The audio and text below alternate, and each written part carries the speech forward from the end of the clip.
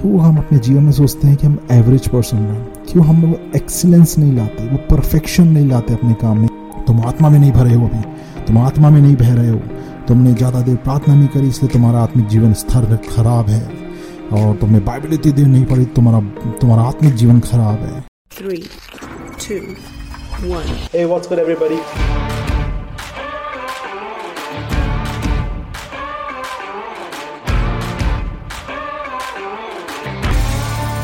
Welcome to Adesh Narayan Podcast. Hey, what's good everybody? Welcome to Aadesh Narayan podcast. दोस्तों, आप सभी का स्वागत है आज इस पॉडकास्ट पे। दोस्तों, मुझे विश्वास है कि आप सभी लोग अच्छी तरह होंगे, सुरक्षित होंगे, और अगर आज आप पहली बार आप मेरे पॉडकास्ट को सुन रहे हैं तो मैं चाहता हूं कि आप, इससे पहले कि मैं आपको बोलूं कि आप सब्सक्राइब करें, आप लाइक करें, आप कमेंट्स करें, रिव्यू करें, मैं चाहता हूं कि पहले आप इस चैनल को एक्सप्लोर करें, क्योंकि मुझे विश्वास है कि इस चैनल पे जो भी कंटेंट है वो आपकी लाइफ में कोई ना कोई वैल्यू ऐड ज़रूर करेगा। क्योंकि एक कंटेंट जो मैं इसमें डालता हूं वो इस पर्पज़ से डालता हूं कि वो आपकी लाइफ में कुछ वैल्यू ऐड करे। तो इस चैनल पे आपको सुनने को मिलेंगे 2 भाषा में कंटेंट, जो कि एक है इंग्लिश और दूसरा है हिंदी।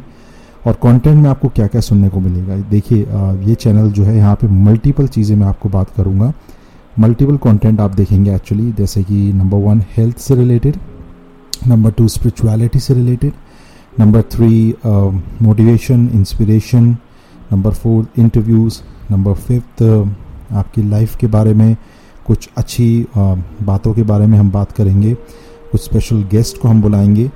तो ये सारा कंटेंट आपको मिलेगा 2 भाषा में, इंग्लिश और हिंदी में। तो ज़रूर से इस कंटेंट को सुनें और इससे आप कुछ सीखेंगे। मेरा कंटेंट जो है वो महीने में 2 बार आता है।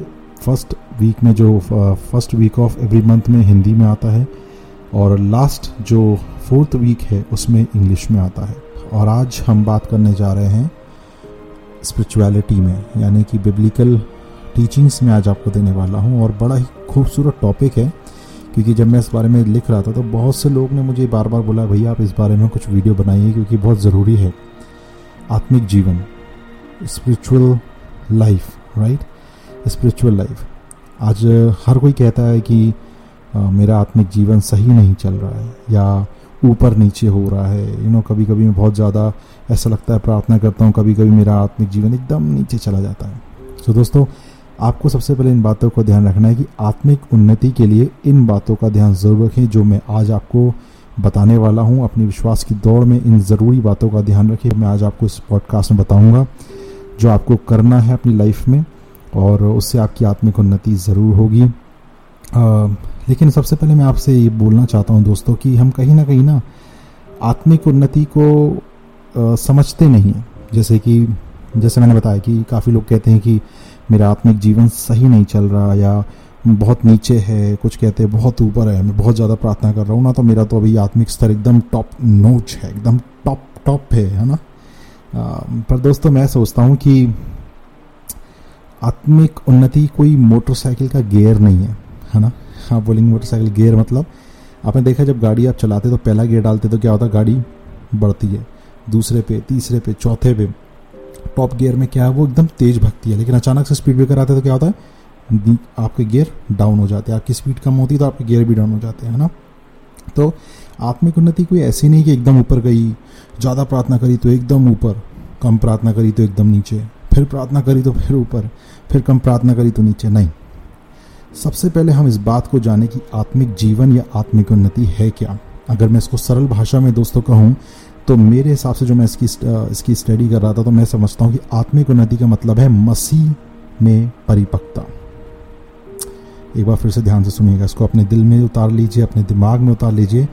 आत्मिक उन्नति का मतलब है मसीह में परिपक्वता, यानी कि मैच्योरिटी इन क्राइस्ट, परिपक्वता, मैच्योरिटी, जो हम कभी नहीं समझते। हमें लगता है कि हम ज़्यादा प्रार्थना करेंगे ना तो ज़्यादा आत्मिक होंगे, कम करेंगे तो कम होंगे, है ना। तो जैसा मैंने आपको मोटरसाइकिल का उदाहरण बताया, दोस्तों, आपकी प्रार्थना ज़्यादा करने से या कम करने से आपकी आत्मिक उन्नति उस पर निर्भर नहीं है। अब ये मत सोचिएगा कि मैं आपको मना कर रहा हूँ कि आपको प्रार्थना नहीं करना है, वचन नहीं पढ़ना है। नहीं, आपको करना ज़रूरी है, प्रत्येक दिन करना है। परंतु आपकी, जैसे बताया, आत्मिक उन्नति का मतलब क्या होता है, मसीह में परिपक्वता, मैच्योरिटी इन क्राइस्ट, तो उसके लिए क्या करना है, आपको उसकी ओर देखना है। किसकी ओर? यीशु मसीह की ओर, परमेश्वर की ओर देखना है। प्रत्येक दिन उस पर विश्वास करना है। अगर आप बाइबल में देखें तो बाइबल क्या बोलती है, रोमियो 10:9 में आप सभी को पता होगा कि दिल में विश्वास करें और मुंह से क्या करें, अंगीकार करें, तो आप क्या पाएंगे, उद्धार पाएंगे। और दोस्तों जब आप उद्धार पाते हैं तो वो आपसे कोई नहीं छीन सकता। इसको फिर से सुनिए, जब आप उद्धार पा चुके वो उद्धार आपसे कोई नहीं छीन सकता।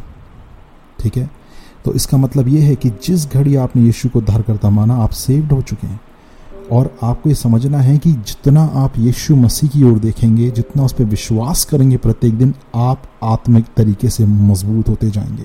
लेकिन अब प्रॉब्लम ये आती है कि आज कहीं ना कहीं ऐसी टीचिंग्स हैं संसार में जो हमें थोड़ा, हमारे दिमाग को क्या कर देती, कंफ्यूज कर देती है, हिला देती है कि तुम प्रार्थना नहीं कर रहे इतनी देर, ये गलत है, तुम आत्मा में नहीं भरे हो, अभी तुम आत्मा में नहीं बह रहे हो, तुमने ज़्यादा देर प्रार्थना नहीं करी इसलिए तुम्हारा आत्मिक जीवन स्तर खराब है, और तुमने बाइबल इतनी देर नहीं पढ़ी, तुम्हारा आत्मिक जीवन खराब है। दोस्तों इसका सबसे बड़े उदाहरण अगर मैं आपको दूं तो वो मैं खुद हूँ। मेरे जीवन में आज से कुछ साल पहले जब मैंने मसीह यीशु को अपना उद्धार करता जाना, I born and brought up in Christian family. परंतु इसका मतलब ये नहीं मैं क्रिश्चियन फैमिली में रहा, पैदा हुआ, तो उसका मतलब ये नहीं कि मैं मसीह से एनकाउंटर हुआ है ना। There is a huge difference, और आने वाले समय में मैं आपको बताऊंगा। बट मैं आपको क्या बताना चाहता हूँ कि जब मैं सेव्ड हुआ तो मैंने यीशु मसीह को जब उद्धारकर्ता माना तो मैं हर जगह मीटिंग में जाता था, हर दिन मीटिंग में, यहाँ मीटिंग वहाँ मीटिंग। तो एक बार की बात है कि मैं एक होल नाइट मीटिंग में गया और हमें बहुत आत्मा से भर गया। रात भर हमने खूब आराधना करी, खूब वचन पढ़ा, खूब प्रेजिंग वर्शिप करी, डांस करा, प्रभु की आराधना करी, और बहुत आत्मा से ऐसा लगा अरे हम आत्मा में भर गए। अब अगले दिन जब सुबह मैंने गाड़ी उठाई और मैं गाड़ी स्टार्ट करके बढ़िया आराधना करते जा रहा था, प्रभु का धन्यवाद करूंगा, बहुत आनंद में था। ऐसा लग रहा था कि मैं बिल्कुल आत्मा में भर गया हूँ, कोई मुझे बोल नहीं सकता, मैं इतना आत्मा में भर गया हूँ। तभी अचानक दोस्तों जब मैं गाड़ी चला रहा था तो मुझे एक आदमी ने ओवरटेक करा और मेरी गाड़ी का बैलेंस थोड़ा सा बिगड़ा। मैं गिरा नहीं, है ना, फॉर श्योर गिरा नहीं, लेकिन मेरी गाड़ी का बैलेंस बिगड़ा। और जब मेरी गाड़ी का बैलेंस बिगड़ा तो मैंने मेरी आराधना, मेरे मुंह से जो आराधना निकल रही थी वो आराधना रुकने की जगह गुस्से से कुछ बेकार के शब्द निकले। गुस्से में, अरे देख के नहीं चला सकता क्या, अंधा है क्या, ऐसे करके मैंने गुस्से में बोल दिया। भले ही वो मोटरसाइकिल वाला हालांकि रुका नहीं, दैट्स बैड, वो चला गया। लेकिन मैं क्या बताना चाह रहा हूँ, थोड़ी देर बाद मैंने सोचा कि यार लो, अभी तक तो मैं इतना आत्मा से भरा था, इतनी देर तक मैंने रात भर प्रार्थना करी और अब मैंने अपने मुंह से गलत बोल दिया, गुस्सा बोल दिया। और बाइबल कहती क्रोध कर लिया और तुमने गुस्सा कर लिया तो अब तो तुमने पाप कर लिया, अब तुम्हारा आत्मिक जीवन वापस नीचे आ गया, राइट। तो मैं बड़ी निराशा से घर में जाके बैठा। तो मैंने बोला ऐसे तो कोई भी कभी भी जिंदगी में धर्मी नहीं रहेगा, कैसे हम आत्मिक उन्नति करें। लेकिन बहुत साल बाद एक चीज समझ में आई, आत्मिक उन्नति का सिंपल से एक मतलब है, वो है मसीह की ओर देखना, मसीह में परिपक्व होना। अगर आज आप अपने जीवन में कमजोर हैं, कोई बात नहीं, मसीह की ओर देखिए, क्योंकि असलियत में हमारी आत्मिक उन्नति केवल और केवल यीशु मसीह की ओर देखने में। जितना हम उसकी ओर देखेंगे हमारा आत्मिक जीवन उतना ही स्ट्रांग होगा। आमीन। सो दोस्तों मैं आपको कुछ बातें बताऊंगा, तो इन बातों को जरूर से ध्यान रखें और इनको लिख लीजिए, क्योंकि मुझे विश्वास है बातें आपको बहुत सहायता करने वाली हैं दोस्तों, आपकी आत्मिक उन्नति के लिए। सबसे पहला पॉइंट, नदी बने दलदल नहीं। मैं फिर से बोलूंगा, नदी बने दलदल नहीं। दोस्तों अगर आप बाइबल में देखें तो परमेश्वर का वचन कहता है कि जो मुझ पर विश्वास करते हैं उनके मन से जीवन के जल की क्या नदियां बह निकलेंगी। हालेलुया। यीशु मसीह का वचन साफ कह रहा है कि जो मुझ पे विश्वास करते हैं, जैसे मैंने आपको बताया, केवल उसकी ओर देखें, उस पर विश्वास करें, उसकी ओर देख के उसके साथ समय बिताएं, प्रार्थना करें, वचन पढ़े, लेकिन उसको देखें हर बात में, केवल सी जीसस, यीशु मसीह को देखेंगे तो क्या होगा, उसके मन से जीवन के जल की नदियां बह निकलेंगी। अब दोस्तों हम सबों के साथ दिक्कत ये है कि हम कहीं ना कहीं अपने जीवन में रुक गए, जबकि परमेश्वर हमें क्या कहता है कि उसने हमें सोता बनाया है। उसने हमें क्या बनाया, सोता बनाया। जब मैं सोते की बात कर रहा हूँ तो मैं आपको सोने वाली बात नहीं कर रहा हूँ कि आप सो जाएं कि भैया मैं तो आप ही ने बोला था सोता, तो मैं सोता है मतलब सोने की बात नहीं कर रहा, सोता मतलब आपको एक फाउंटेन, एक सोता बनाया है कि आप बहें आत्मा में। लेकिन दोस्तों हम उस तरह के व्यक्ति ना बने जो थोड़ा बह देने से पहले क्या करेगा, कुछ जमा करना चाहता है। ऐसे व्यक्ति का जीवन किसी दलदल से कम नहीं है। दरअसल दोस्तों अगर आप दलदल देखें तो दलदल क्या होता है, दलदल एक स्तर और जीवन को बर्बाद करने वाला है। दलदल अपने रास्ते में जैसे कोई पानी आ रहा है तो उसे क्या कर लेगा, इकट्ठा करता है। और दलदल बनता कैसे कि पानी आया, इकट्ठा हो गया और उसको पानी को क्या करता है, बहने से रोक देता है ना, किसी कारणवश वो रोक देता है। और कुछ समय के बाद वहाँ क्या होता है, वो सड़ने लगता है, उसमें गंदगी, कीड़े मकोड़े है ना, और बास, काई, सड़ा सड़ा स्मेल आने लग जाता है और उसके अंदर की हर एक चीज़ क्या होती है, मर जाती है। तो कहीं ना कहीं अगर हम देखें तो हमारे जीवन में हम एक दूसरे के लिए कड़वाहट रखते हैं, वो दलदल से कम थोड़ी है। आज देखिए, आज बहुत से लोगों से बोले, अरे मेरे साथ मैं इस लड़की से, इस लड़के से, इस दोस्त से मैं अपने इससे बात इसलिए नहीं करता क्योंकि बचपन में इसने मेरे साथ ऐसा करा था, अरे मेरे पापा ने ऐसा करा, मेरी मम्मी ने मेरे साथ ऐसा करा, अरे मेरे भाई लोगों ने ऐसा करा, इसलिए मैं इससे बात नहीं करता। एक दूसरे के प्रति क्या है दिल में कड़वाहट। उस कड़वाहट को क्या है, उसको हटाने की जगह उसको क्या कर दिया, रोक दिया है हमने अपने दिल में, उसको एक रोक दिया और क्या बना दिया, दलदल बना दिया। गुस्सा, दोष रखना, एक दूसरे से बैर रखना, हमने उन बातों को दूर करने की बजाय उनको दलदल की तरह बना के रख दिया। उनको हम पकड़ के रखें और पकड़ के रखने के कारण क्या हुआ, आज वो दलदल बन गया। चाहकर भी हम उन चीज़ों से बाहर नहीं निकल पा रहे, हम खुद ही उसके अंदर फंसे हुए और दलदल बन चुका है। इसलिए दोस्तों याद रखें, नदी बने, दलदल नहीं। दोस्तों अगर आज आपके दिल में किसी के लिए ऐसी कड़वाहट या दोष या बुराई है, जाने दें, क्योंकि अंत में आप ही इसमें फंसे हुए हैं, आप उसके अंदर बंद हैं। और आपकी आत्मिक उन्नति क्यों नहीं हो रही, क्योंकि आप उन बातों को ज़बरदस्ती पकड़ के रखे हुए हैं। उसने ऐसा करा था, मेरे साथ ऐसा करा, और चाहे वो किसी भी बात को लेके, जाने दें, केवल यीशु मसीह की ओर देखें। दूसरा पॉइंट, विश्वास का एक कदम उठाएं। सबसे ज़रूरी बात दोस्तों, विश्वासी विश्वास से चलता है और विश्वास अनदेखी वस्तुओं का प्रमाण है। लेकिन हमारे साथ क्या होता है कि हमारी आत्मिक उन्नति के विकास के लिए ये सबसे ज़रूरी है कि हम समय समय पर विश्वास में दौड़ना सीखें। मतलब कि हर बातों में पूरा विश्वास रखें, हर बातों में, मेरी बात को समझिएगा, हर बातों में। अरे नहीं, मैं ना केवल छोटी छोटी बातों में, मैं थोड़ी सी बातों पर विश्वास करता हूँ, हाँ यीशु मसीह में उद्धार करते हैं, बाकी हम बातों पर विश्वास नहीं करते। जैसे कि मैं आपको बताऊँ उदाहरण पे, अगर आप एग्ज़ाम दे रहे हैं तो विश्वास रखें कि परमेश्वर आपके साथ है, वो आपकी बुद्धि है। बाइबल कहती है क्राइस्ट इज़ माई विजडम, तो वो आपकी बुद्धि है। आपने क्या करा, विश्वास का एक कदम बढ़ाया। अगर आज आप घर से बाहर जा रहे हैं तो विश्वास करें कि उसका लहू मेरे चारों तरफ है। कुछ महत्वपूर्ण शुरू करने के पहले सब कुछ ठीक करने के लिए कोशिश करने के बजाय क्यों ना परमेश्वर की अगुवाई का पालन करें। विश्वास का एक कदम उठाना और सफलता के लिए जो आवश्यक हो सकता है उसे प्रदान करने के लिए परमेश्वर पर भरोसा करें, वही आपके लिए द्वार खोलेगा। डरे नहीं, है ना। हम विश्वास करने से डरते हैं, नहीं मैं बाहर जा रहा हूँ तो कहीं ऐसा कुछ हो गया मेरे साथ, तो वायरस ने मुझे पकड़ लिया, तो अरे आपका विश्वास कहाँ है।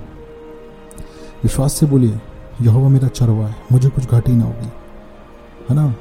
वो मेरी बुद्धि है। आज एग्ज़ाम लिख रहे हैं, वो मेरी बुद्धि है। पढ़ाई कर रहे हैं तो पढ़ने के पहले बोले, पवित्र आत्मा आप मुझसे बात करें, मुझे सिखाएं। तो दोस्तों ये विश्वास की जो छोटे छोटे कदम है ना, ये उठाना शुरू कर दीजिए अपनी आत्मिक उन्नति के लिए। हम केवल बात करते, जब हम विश्वास की बात करते हैं दोस्तों, तो हम सोचते हैं बड़ी बातों का विश्वास। जैसे कि हम प्रार्थना करेंगे, हमारा युद्ध शारीरिक नहीं परंतु आत्मिक है, तो हम केवल आत्मिक युद्ध के लिए विश्वास करते हैं। लेकिन मैं आपसे बोलना चाहता हूँ, विश्वास हर बातों में करिए, ना केवल आत्मिक युद्ध के लिए परंतु हर बात के लिए। अगर आज आप अपने जीवन में जीवित हैं, विश्वास करिए कि परमेश्वर ने आज आपको जीवित किसी कारण से रखा है। अगर आज आप पढ़ने जा रहे हैं तो विश्वास करिए कि मैं उसमें तरक्की पाऊंगा। अगर आज आप काम कर रहे हैं तो उसमें आप विश्वास करिए कि परमेश्वर आपको ब्लेस करेंगे। ईमानदार रहिए और विश्वास करिए, विश्वास का कदम उठाना शुरू करिए। तीसरा पॉइंट, सबसे ज़रूरी बात जो हम हमेशा मिस कर जाते हैं, आत्मिक उन्नति के लिए बहुत ज़रूरी है, वो है आभारी व्यक्ति बने। मतलब be a people who give thanks. हर दिन की शुरुआत एक नए दिन के उपहार की तरह और प्रार्थना के साथ करें दोस्तों। इस फिर से सुनिए, हर दिन की शुरुआत एक नए दिन के उपहार की तरह और प्रार्थना के साथ शुरू करें। दोस्तों जब कोई हमें गिफ्ट देता है तो हम उसे क्या कहते हैं, थैंक यू, है ना। अगर हमने बेसिक एटिकेट सीखे हो तो हम क्या बोलते हैं, थैंक यू, धन्यवाद। धन्यवाद ज़रूर करते हैं, राइट। और जब गिफ्ट मिलता है तो हम क्या करते हैं, तो हमें ये नहीं पता होता कि उसमें है क्या, लेकिन हम बहुत खुश हो जाते हैं, अरे आज तो गिफ्ट मिला, इतने एक्साइटेड रहते हैं गिफ्ट के लिए कि बस हमें गिफ्ट मिल गया, हमें ये नहीं मालूम उसके अंदर क्या है, लेकिन एक्साइटमेंट है। कुछ इसी तरह हमेशा अपने दिन की शुरुआत करें, चाहे आपका दिन अच्छा हो चाहे बेकार हो, उससे फ़र्क नहीं पड़ता। आज के दिन को एक तोहफे की तरह देने वाले को धन्यवाद करें, यानी कि परमेश्वर को धन्यवाद करें। आज परमेश्वर ने मुझे दिन दिया, मैं इसको आनंद के साथ गुजारूंगा, खुशी खुशी गुजारूंगा, चाहे कुछ भी मेरे सामने कैसी परिस्थिति क्यों ना है। क्योंकि जैसे मैं बताया, गिफ्ट के अंदर क्या होता है कोई नहीं जानता, लेकिन एक्साइटमेंट होता है ना। तो गिफ्ट आपके जीवन में आज के दिन क्या हो रहा है उसे वो कोई नहीं जानता, लेकिन जो भी हो रहा है उसमें आप परमेश्वर को धन्यवाद दें, क्योंकि बाइबल कहती है कि अंत में हर एक बात केवल और केवल भलाई को ही उत्पन्न करती है। आमीन। तो आपके लिए हर एक बात, चाहे वो हो सकता है आपको अभी बुरी दिख रही हो, अभी आपको लग रहा है यार ये तो क्या हो रहा है, पता नहीं मेरे साथ ही क्यों होता रहता है सब, लेकिन विश्वास रखिए मेरे भाई मेरी बहन, वो आखिरी में आपके लिए भलाई उत्पन्न करेगी। और जो व्यक्ति इस बात को समझ गया, इसको कहते हैं परिपक्वता। यानी कि अरे यार ठीक है, आज मेरी लाइफ में मैंने एक्सपेक्ट करा था कि आज के दिन मेरे साथ बहुत अच्छा होगा, पर उसका अपोजिट हुआ, तो मैं कर्ज नहीं करूँगा परमेश्वर को, मैं शराब नहीं दूंगा, मेरे साथ ही क्यों होता है। नहीं, इट्स ओके, कोई बात नहीं, it's a part of life. किसी ने कहा है कि life is not a bed of roses, है ना, कि ज़िंदगी में केवल आपको अच्छा नहीं, ऊपर नीचे उतार चढ़ाव लाइफ में आते हैं, लेकिन आपको क्या करना है, केवल यीशु मसीह की ओर देखना है। यीशु मसीह ने क्या कहा कि संसार में तुम्हें कलेश होगा, परंतु ढांढस बांधो, क्योंकि संसार को मैंने जीत लिया है। ये कलेश, संसार में दिक्कतें, प्रॉब्लम्स आएंगी। हर दिन आपका शायद हो सकता है एक दिन बहुत अच्छा है, नेक्स्ट दिन आप थोड़ा सा आपको अच्छा नहीं लग रहा है, आपने एक्सपेक्ट नहीं करा था ये सब हो रहा हो, लेकिन आपको ये विश्वास करना है कि इसमें भी परमेश्वर ने आपके लिए भलाई को रखी है। आमीन। तो उसके लिए क्या करना है, धन्यवाद देना है, आभारी व्यक्ति बने, हमेशा थैंक्स कहें परमेश्वर को, और हर दिन के लिए एक्साइटेड रहें। चौथी बात, सबसे ज़रूरी, ये मेरी फेवरेट है इसलिए मैं इसको बताना चाहूँगा, उत्कृष्टता के लिए प्रयास। अब आप बोले उत्कृष्टता क्या होती है यार, इतनी शुद्ध हिंदी। ओके, उत्कृष्टता मीन्स होता है एक्सीलेंस के लिए प्रयास करना। दोस्तों बाइबल हमें बताती है कि जो कुछ तुम करो वह अच्छा करो, सबोपदेशक 9:10 में अगर आप देखें। दोस्तों परमेश्वर ने आपको जीवन में जिस भी स्थान पर रखा है, ध्यान से सुनिएगा, परमेश्वर ने आपको जिस भी स्थान पर रखा है उस पर सर्वश्रेष्ठ बने। क्यों हम अपने जीवन में सोचते हैं कि हम एवरेज पर्सन हैं, क्यों हम वो एक्सीलेंस नहीं लाते, वो परफेक्शन नहीं लाते अपने काम में, क्यों बस हम अरे ठीक है यार मेरी 9 से 5 नौकरी है, बस ठीक है, रोज़ खाना रोज़ पैक करा के ले जाओ अपने घर से, और बस वहाँ पे बॉस के साथ बैठो और बेसिक काम करो और घर आ जाओ, सैलरी लो, दैट्स इट ना। You have to give your best and become excellent person in your work, in your job, in the ministry, in your business. Excellence पे काम करें। दोस्तों मैं अपने जीवन से आपको एक सच्ची कहानी बताऊंगा, आपको थोड़ा हंसी भी आएगी लेकिन ये सच्ची कहानी है, ध्यान से सुनिएगा। दोस्तों आज से कुछ साल पहले जब मैं जॉब करता था, तो अभी मेरा खुद का बिजनेस है, I am a entrepreneur and a pastor also, I am doing ministry as well as I am running a successful business, media business. तो बट उस समय मैं जॉब करता था, बिजनेस नहीं था। I was also not the pastor that time. I was just only doing permanent job, right? तो medical line में था मैं, एंड मुझे जब भी मेरा बॉस जो काम देता था ना दोस्तों पहले, तो मैं उसे क्या करता था, उसे सोचता था कि बस इसको किसी भी की तरह से इस काम को ख़त्म करना है ना। मतलब मुझे काम मिला है, मेरे बॉस ने बोला है यार आज आदेश तुम ये काम करो, तो मैं ओके ठीक है, मैं इस काम को ख़त्म करूँगा, किसी भी तरह से ख़त्म करना है। लेकिन दोस्तों मैं गलत था। तो आप बोलें क्या, ये तो इसमें तो गलत क्या है, आप तो बल्कि डिटरमाइन हो, आप लोग पैशनेट हो, आप वो काम ख़त्म करोगे। दोस्तों यही हम गलती कर जाते हैं।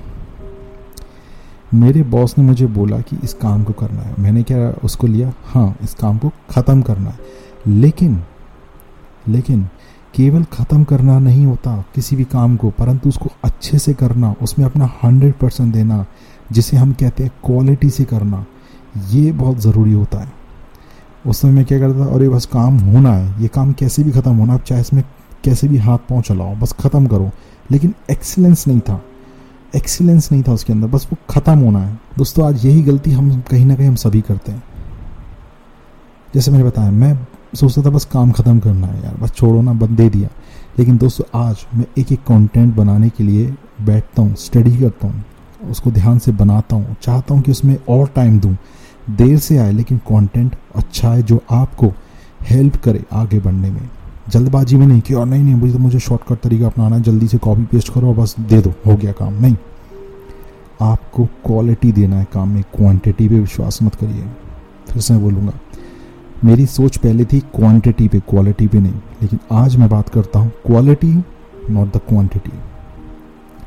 अगर आप, जैसे मैं उदाहरण पे, मैं अगर 2 पॉडकास्ट महीने बना रहा हूँ, मैं चाहूँ तो हर हफ्ते 1 बना सकता हूँ, लेकिन नहीं, अगर मैं महीने में 2 बना रहा हूँ तो मैं 2 ऐसे बनाना चाहता हूँ कि वो आपकी लाइफ में वैल्यू ऐड करें, है ना, क्वालिटी में, नॉट क्वांटिटी, एक्सीलेंस के साथ, स्टडी के साथ। सो दोस्तों, लेकिन प्रॉब्लम क्या, आज हम बहुत से लोग यही करते हैं, हम बस सोचते हैं कि यार बस किसी तरह काम ख़त्म करना है, जुगाड़ के साथ हो चाहे कैसे भी हो। अब मैं अभी कुछ दिन पहले अपनी बाइक की सर्विसिंग करवाने गया, तो जब मैं अपनी बाइक की सर्विसिंग करवा रहा था तो मेरी बाइक का ना जो पल्सर है मेरे पास, उसके पीछे की जो टेल लाइट होती है ना, बड़ी खूबसूरत, उसमें से बड़ी देर से ना एक आवाज़ आ रही थी, वो ख़राब हो रही थी, इसमें कुछ टूट गया था।